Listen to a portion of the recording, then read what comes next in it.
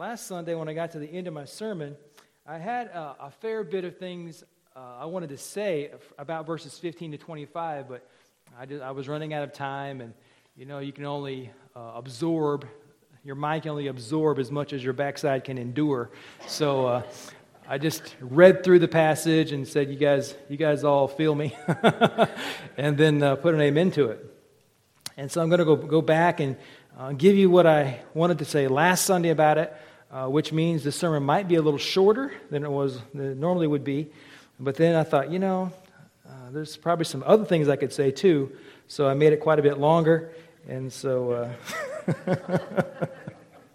so you know how it goes. It's just if you guys could ever be a preacher, or if you've ever been a pastor, you know what a peculiar delight it is to get to preach God's word.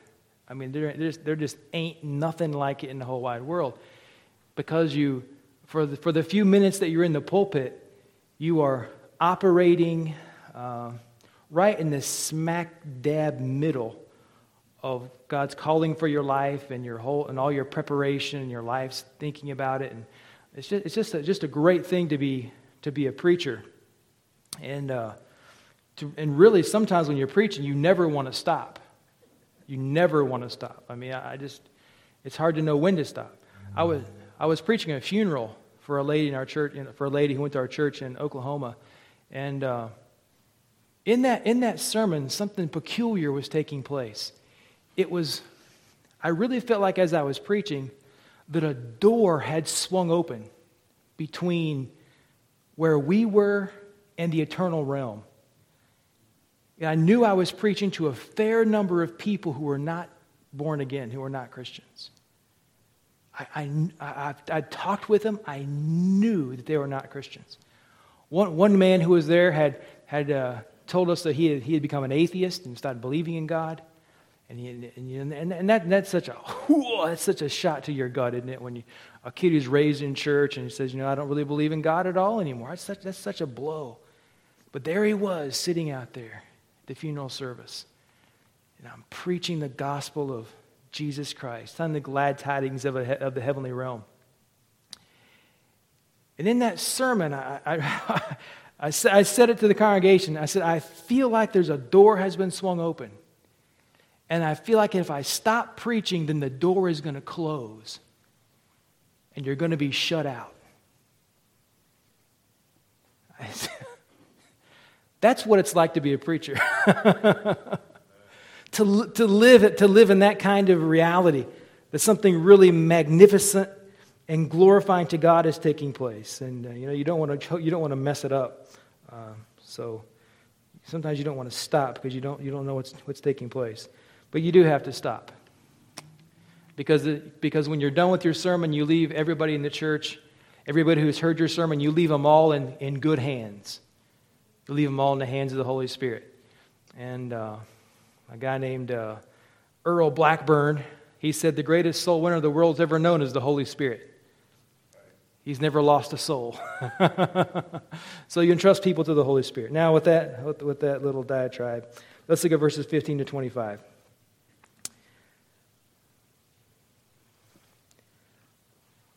For I do not understand my own actions. Paul is going to describe here what it's like to be a Christian and have two natures inside of you. I do not understand my own actions, for I do not know, for I do not do what I want, but I do the very thing I hate. Now, if I do what I do not want, I agree with the law that it is good. This is an important verse. So now it is no longer I who do it, but sin that dwells within me. For I know that nothing good dwells in me, that is in my flesh. For I have the desire to do what is right, but not the ability to carry it out. For I do not do the good I want, but the evil I do not want is what I keep on doing. Now if I do what I do not want, it is no longer I who do it, but sin that dwells within me. So I find to be a law that when I want to do right, evil lies close at hand. For I delight in the law of God in my inner being, but I see in my members another law waging war against the law of my mind and making me captive to the law of sin that dwells in my members. Wretched man that I am, who will deliver me from this body of death? Thanks be to God through Jesus Christ our Lord. So then I myself serve the law of God with my mind, but with my flesh I serve the law of sin. And we trust the Lord will add His blessing to the reading of His holy word. In this section, last week I entitled this section of the sermon, Life with the Spirit and with Sin. And this new relationship that we have with God through Christ Jesus. Now, I'm just assuming that everybody here is kind of working from a Christian position. If you have put your faith in Jesus Christ, if you've been caused by the Holy Spirit to know your sinfulness and to know that you need a Savior and you put your faith in Christ, then you're a Christian. And so Christians, we have a wrestling with sin that's ongoing. And I'm working from that perspective. I'm just assuming that everybody here is a Christian. Now, if you're here and you're not a Christian, I want you to listen too, because you may not like Christians. And the reason you don't like Christians is because of what we're going to talk about today, the wrestling with sins. Because being a Christian doesn't mean you're perfect. Does it? No. Being a Christian means you've come to know God. And God is transforming you through the Holy Spirit as time goes on. He's making you more and more like His precious Son. Now, the relationship that we have with God through Christ Jesus, that relationship is a real and true and enduring relationship. But the old relationship we've had our whole life with the flesh, with the fallen nature, it still affects us because indwelling sin is still part of our lives. Remember, I invoked Martin Luther several weeks ago when I said that Luther said that we who are Christians, we are just but still sinners. We are justified. We're in a positive status with God. We've been declared innocent before God, but we still sin. We still sin.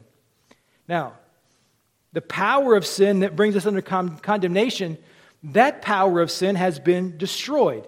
Now, what that means is that after you put your faith in Jesus Christ, if you commit a sin, God does not cast you away. God does not give you, when you believe on Him, God does not give you temporary life. He gives you everlasting life. When God justifies you, Romans 8:33 says this, "Who shall lay anything to the charge of God's elect? It is God who justifies."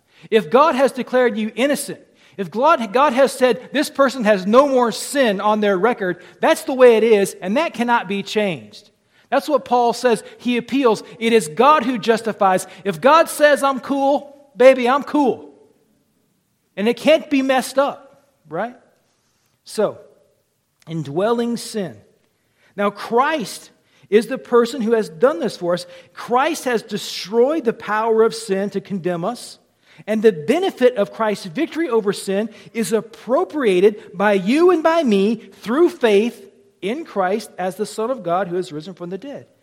And these next few verses here we've talked about, we've read, describe what the life of a Christian is like in our struggle with ourselves. Now in verse 15, the apostle writes, "I do not understand my own actions. I don't know why I am this way." Now, my friends, I'll be a tad transparent with you, and I don't want to talk to you about it later, okay? I'm going to tell you something about myself, and I don't want to hear you yapping at me later about it, okay? So, in the last few months, I found myself being more easily upset with Valerie than normal. And we've talked about it. She's like, "Why are you being such a jerk?" And my response is, "Because you're being a jerk." You know how it goes, right? I wouldn't be a jerk if you weren't a jerk. But I've been mad at her. And there's been times when just the slightest word she'll say would just lighten the fuse. And I found myself thinking, why am I in this way? What is going on here? Why am I ticked off at her? And I'm thinking about what she's done. She really hasn't done anything out of the ordinary. She's not being mean or nasty or vicious. I mean, why am I this way? I'm like, I don't understand this. I said, Lord, why am I behaving this way? Why am I going off half-cocked all the time? What is the problem? Well, we know what the problem is, don't we? It's me. I try to look around and blame it on all kinds of situations and circumstances, but it's not external. It's internal, because sometimes it's just out of the blue. Just out of the blue. You ever been sitting somewhere and just out of the blue you get angry? So seethingly angry that you hope somebody cuts you off in traffic?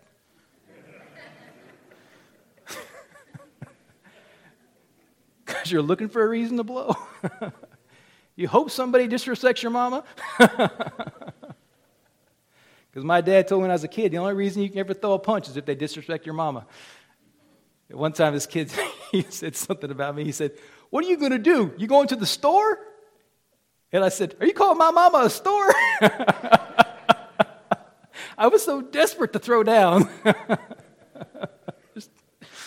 Oh, what a strange person I am. But that's verse 15, isn't it? I do not understand my own actions. What's going on here? I do not want. I do what I do, for I do not do what I want. I do not want to get mad and upset about these things, and I do the very thing I hate. What is going on? Why is there such a conflict within me? That's the sin nature.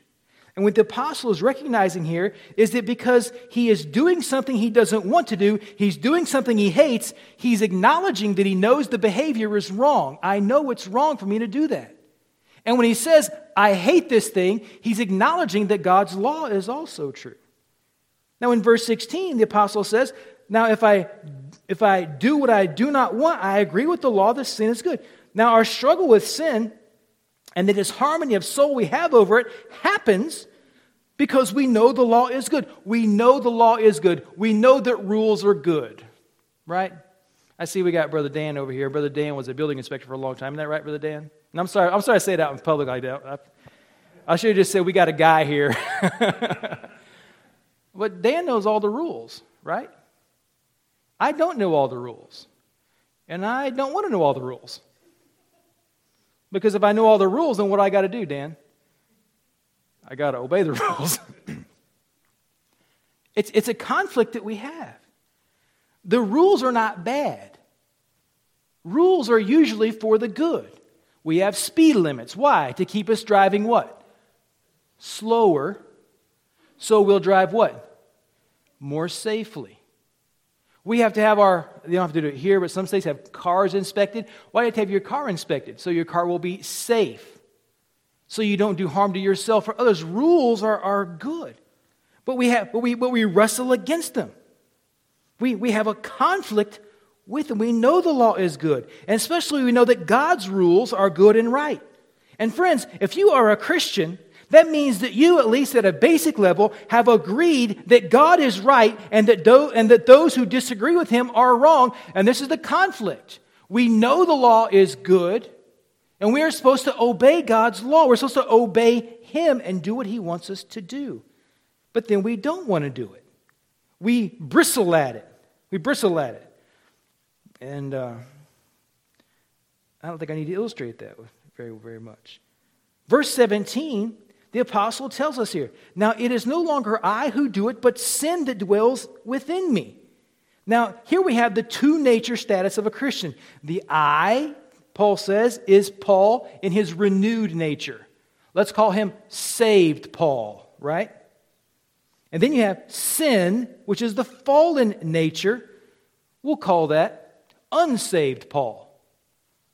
So within you, you have saved you, and I'm using that term very loosely, saved you and unsaved you. Now, when God saved you, he saved your what? Soul. And he didn't save your body. Because your soul has been given everlasting what? But your body is going to die. That flesh is going to die. And that carnal nature that governs it is also going to die. So we have these two natures. Paul says, it is no longer I who do it, but sin that dwells within me. I have these two natures within me. And there's a struggle between the two.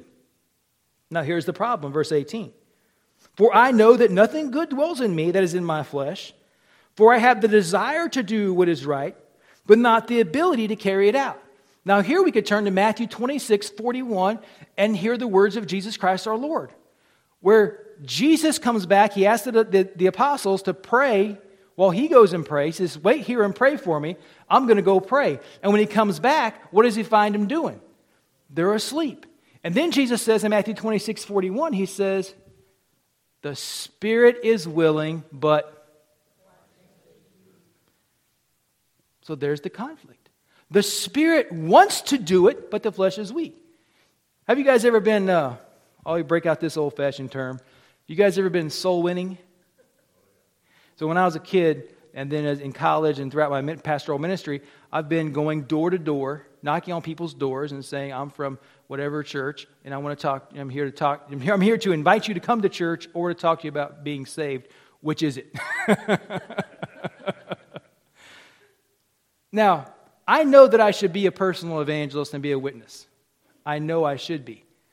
But you know what? I can tell you, I've walked up to lots of doors, walk up to the door of a home, to knock on it, and while I'm knocking, hoping in my heart, Lord, don't let them answer. Because I'm willing, but I'm afraid. This flesh is weak. How many of you like to go to church 7 days a week? Ed said he would. Now, we talk about, I love going to church. I love praying. I love the Bible. Let's have church every day. Did you know when John Calvin was in Geneva for a time, he gave a sermon every single day, Sunday, Monday, Tuesday, Wednesday, Thursday, Friday, Saturday, Sunday, at 5:30 in the morning? And people turned out for it. It's because they had no TV. They had no life. So we said we want more. So if I said, you think about this in terms of like a prayer meeting. We could say, we're going to start a church prayer meeting every Sunday night at 9:30, at night. We're going to have a prayer meeting, and we're going to come out here and pray. We're going to grab hold of the horns of the altar and enter into the holy place and make connection with heaven. And see miracles and see great things take place. We get everybody roused up about prayer meeting. And because we can give testimonies about what prayer can do and how prayer can change a life and change a community and change a country and change people. Get everybody wound up about it. And it's going to be every Sunday night at 9:30 p.m., that's the way it's late, right? So you got all your fishing and hunting done. You can come in and pray. And you can get people really wound up about it. Get them excited about it. But guess what's going to happen at 9 o'clock? The flesh is going to be what? Weak. You're going to start thinking about getting ready for tomorrow, and there's going to be all these conflicts that take place.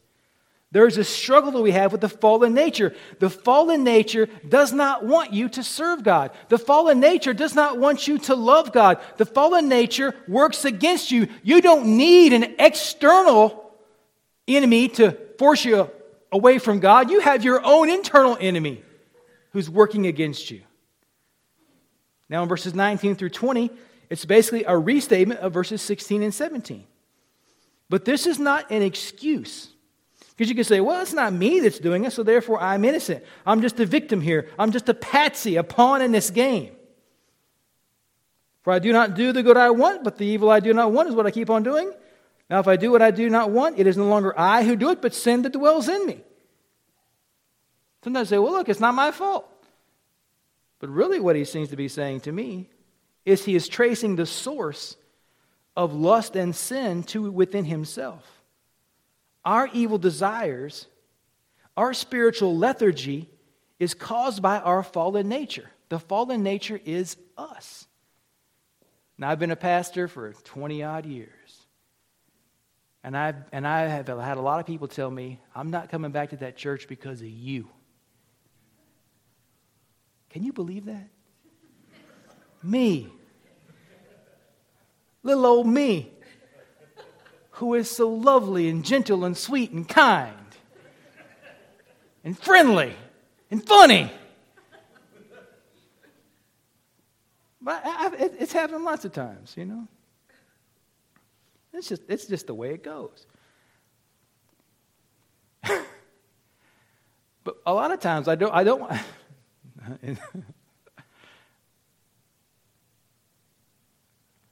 I'd say most of the time the problem really wasn't me. It was them. And not really the good part of them, but the bad part of them. I wanted to see a guy one night in Arkansas and went out to his house, and we were having a conflict. And I said, look, I'm here to work this out with you. And he said, well, I'm not going to work it out with you. I said, well, you're a Christian. I'm a Christian. We're supposed to work this out. I opened my Bible to Matthew 18 and said, here I am. So we got a beef with each other. Here's the deal. And I said to him, and he said, well, I'm not going to do it. And I said, come on, you're a Christian, I'm a Christian. The Bible says this is what we're supposed to do. Let's get to it. I said, just tell me what the problem is and so we can work it out. And he said, I'm not going to do it. And I read the Bible to him for a third time, and he said, don't read that Bible to me again.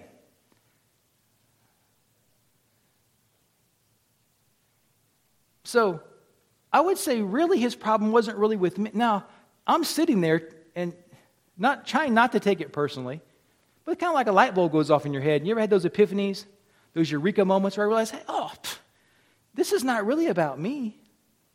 This is about his relationship with God and his view of Scripture.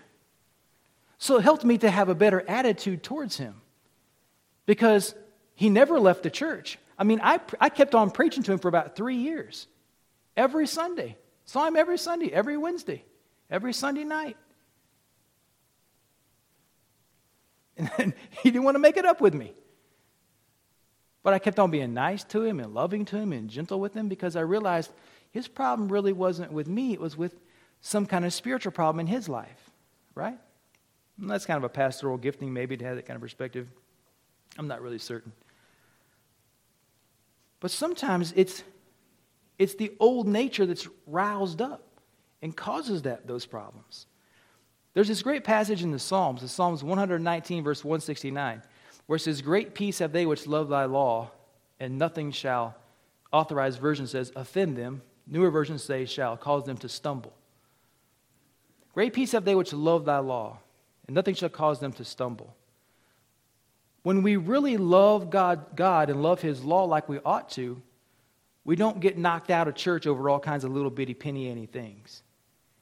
Because we have a bigger picture. We see the bigger idea that's going on. We love God. And if you love God, which is the greatest commandment, right? What's the second greatest commandment? Love your neighbor as yourself, which means you cut everybody some slack, right? Means you overlook stuff. And this is the way Christianity is supposed to work. And you say, well, why doesn't it work that way? Because we got the old nature. And we're always in conflict with the old nature. You remember when I was a kid, I used to watch cartoons and had a little man, little boy's going out to play, and he's tempted to do something wrong. He's got a little angel over here that says, do it. And got a little angel over here that says, don't do it. You know, they've got this conflict. We have the same thing, but it's inside of us. It's inside of us. So Paul traces the source of it, not to external things. He says the problem is here. It's me, O Lord, standing in the need of prayer. It's us, the fallen nature. Now, in verse 21, the fallen nature is us, and it feels like a law or a constant. The apostle says, I find it to be a law that when I want to do right, evil lies close at hand. Now, this idea of laws is interesting. There are certain laws of the universe where if certain things are always going... Now, I'm going to try to use a scientific illustration here. Now, I am not a scientist, nor the son of a scientist, nor the brother of a scientist. So this is very basic in the most general terms. If there's some kind of specific that I get wrong, keep that in mind. There are certain laws in the universe that are fixed. They're not going to change. if the temperature of water falls to like 32 degrees or less, what happens to it? It freezes. It freezes. And that's the same in everywhere, right? It's not different south of the equator, is it? It's just it's like 32 everywhere, right? Now, if you go outside and you toss a ball up in the air, even if you throw it up with an incredible force, and it stays in our atmosphere, what's going to happen to it? It's going to come down. You know, for every action, there's an equal and opposite reaction, that kind of stuff, right? If water goes above 212 degrees, what happens? It boils. So that's a law.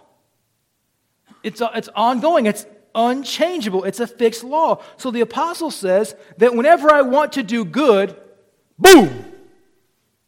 It's like there's a law that I automatically don't want to do it. When I was a kid sitting in church, my mom would say, sit up. I can still feel that little finger. Sit up. Because I've leaned on my, you know. Or the other one I hated a lot was, get your feet off the back of the pew in front of you. Put your feet down. Any of you guys ever go to church with pews? And when your legs are little, your feet are just dangling, and you put your feet on the back of the pew. Did your mom and dad ever say that to you? Put your feet down. Pay attention. Pay attention. Put that pen away. Well, the minute my mom told me to do something, I automatically, guess what? I don't want to do it. She'd say, sit up. I'd be like, no. Even if I externally complied, internally, I was leaning forward. It was like there's a law. And so Paul says, this is the conflict. This is the struggle. We have this hardwired thing inside of us. When we desire to do good at the exact same time, the desire to do evil fires up at the same time. Our sin nature, evil that is indwelling inside of us, it works to stop us from doing good. And I put it in my notes to say, have you experienced this? But I think as I'm talking, everybody is working through situations where they realize that is what I have. Yes, I have this problem. Now in verses 22 and 23, the apostle appears to be saying that his mind is at war with his flesh and body. And this now some of you may say, this sounds like a mental illness. And I could see how you could take it that way.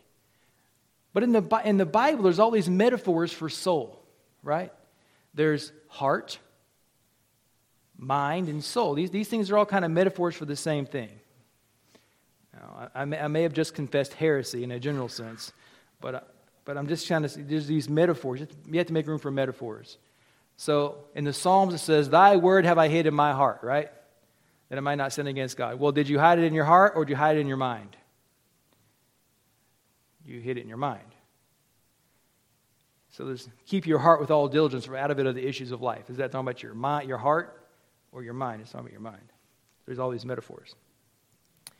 So Paul says that his mind is at war with his flesh and body. So our struggle is between the renewed mind that loves God and the old nature that hates God. Now we have this passage in Romans that talks about the renewing of our mind, that we have the mind of Christ in Corinthians. So there's this intellectual, there's this internal understanding and internal status that we have that's at war with the fallen nature. Now you probably experience this every day, this conflict between the two natures. Now, you probably experience this every Sunday in some ways, because if you work Monday through Friday, you only get 2 days off from work on the weekend, and one of those days off is disturbed by going to church. Now, I've been going to church my whole life. My dad was ordained October 1978 when I was like 4 or 5 months old.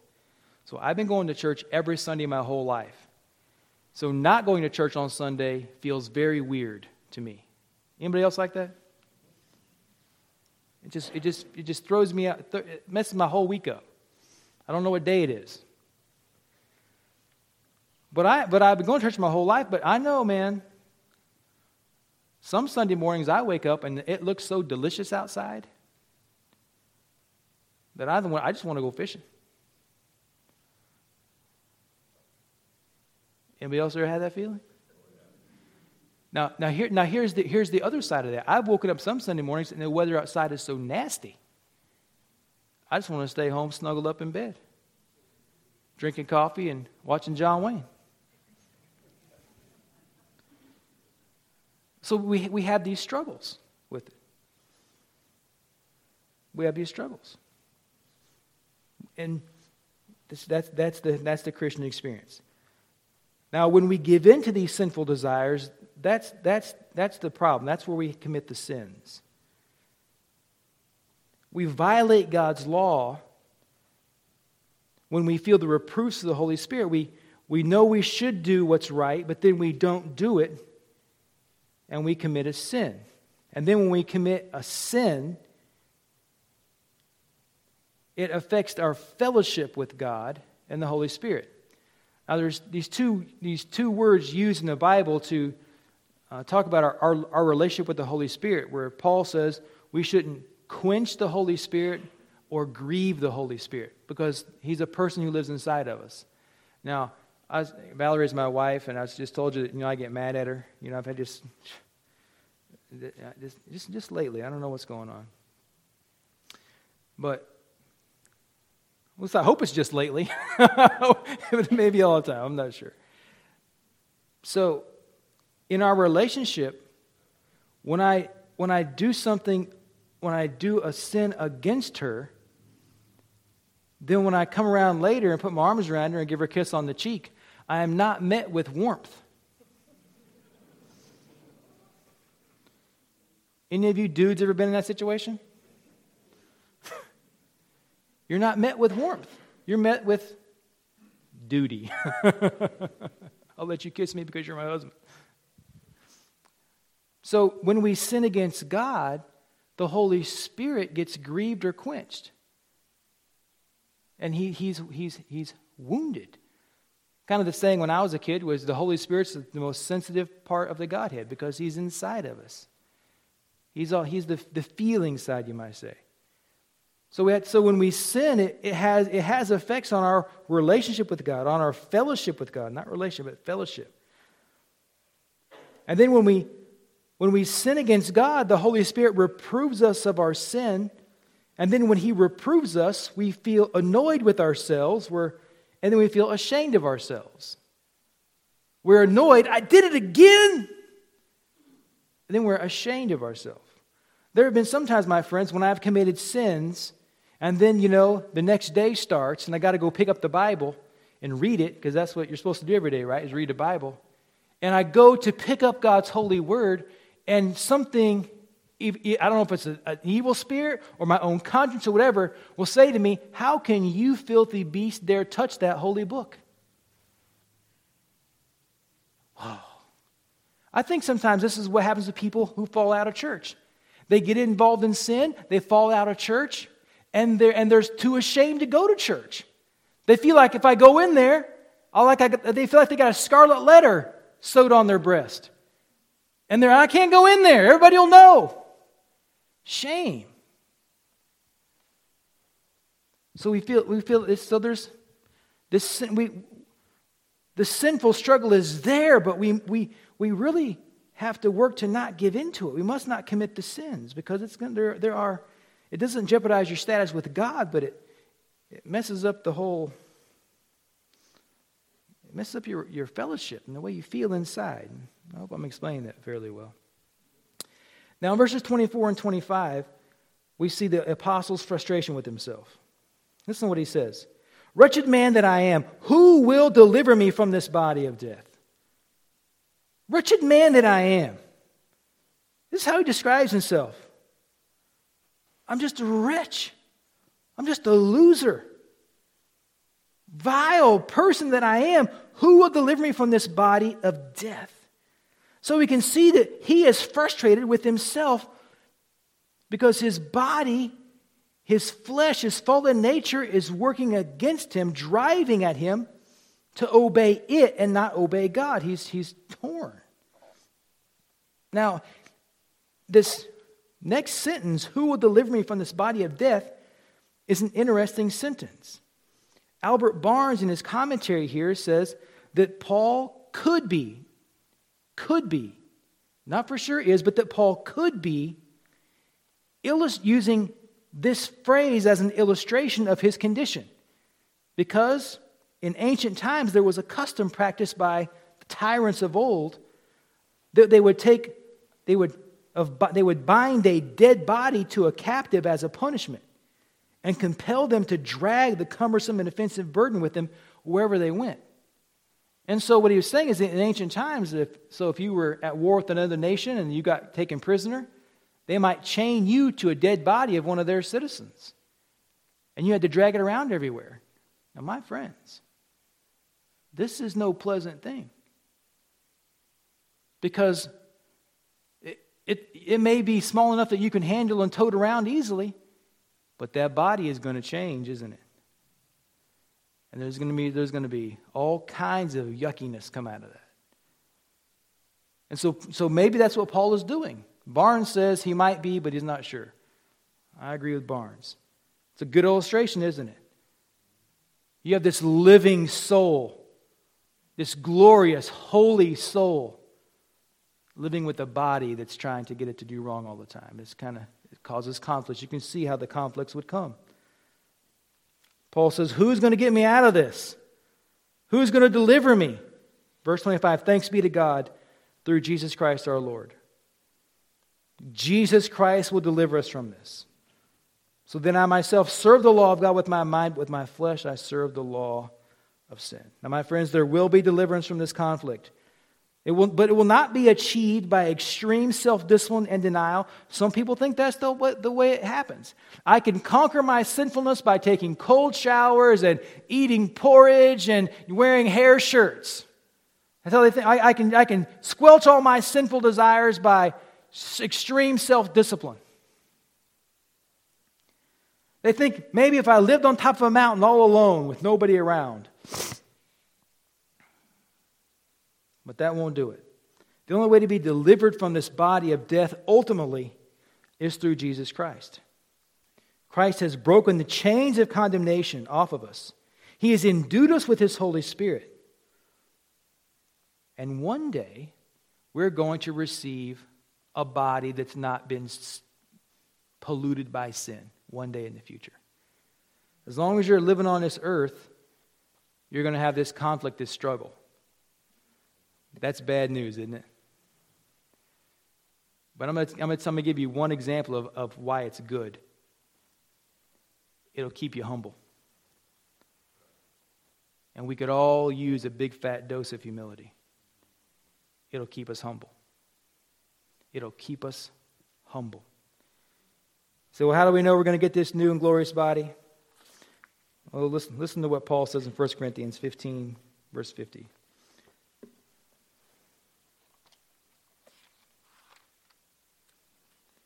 1 Corinthians 15:50. I tell you this, brothers, flesh and blood cannot inherit the kingdom of God, nor does the perishable inherit the imperishable.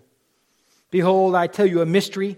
We shall not all sleep, but we shall all be changed in a moment, in the twinkling of an eye, at the last trumpet. For the trumpet will sound, and the dead will be raised imperishable, and we shall be changed. For this perishable body must put on the imperishable, and this mortal body must put on immortality. When the perishable puts on the imperishable, and the mortal puts on immortality, then shall come to pass the saying that is written, Death is swallowed up in victory. O death, where is your victory? O death, where is your sting? The sting of sin is death, and the power of sin is the law. But thanks be to God who gives us victory through our Lord Jesus Christ. The day is going to come, my friends. Jesus is going to return to this world. My dad would say it like this. God's going to tell Gabriel to step out on a cloud and sound the horn, and we're out of here. We're not just going to be out of here, but we're going to get new bodies on the way up. New, glorious, and wondrous bodies that are not afflicted with the sin nature, that are not afflicted with infirmities. A glorious thing. Now, in conclusion, if your sinful desires sometimes seem to you undefeatable, if you feel like there's a law in your members that when you want to do good, evil is there to get you to do bad, that's normal. That doesn't mean you're not a Christian. That's the Christian experience. Our desire is to be clean. Our desire is to live without sin. But the old desire, the hungers for it are still present. And this is going to be this is just the way it's going to be. Now, over time, some sinful desires, they fade and they get less.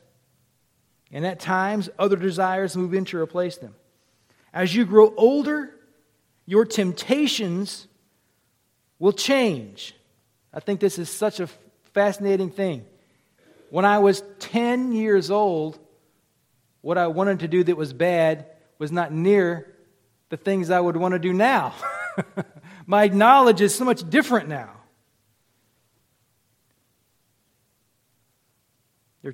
As you age, your temptations will change and you'll resist new things. But your whole life long, your whole life as a Christian, you're standing firm before God through Christ. Your relationship is unaffected by your behavior. I can see I've almost gone about 45 minutes, so I told you I added on a lot to this sermon. But here's the last bit, okay? If your response to this kind of teaching is, thank God I can keep on sinning and not worry about it, then what you have is a spiritual problem and you missed the point. Now, there's something attractive about that to us because we think, well, it doesn't matter, but that's not what it says. Shall we continue in sin that grace may abound? By no means. If your response is this, thank God my failures cannot separate me from the love of God, I'm going to press on and keep on trying to do my best, then you got it. All right? If that's where you came to, that's you got it. Now I'll give you 4 things that will help you in this struggle, and we'll be done. In fact, let's stand together while I read them to you. 4 things. Read your Bible. Pray the Psalms. Confess your sins daily. Recognize Jesus as Lord. Go to church. These are 4 things that will really help you in your struggle. Let's pray together. Father, thank you for your holy word. Thank you for Jesus, our Lord and Savior. Thank you for your grace and love. Amen.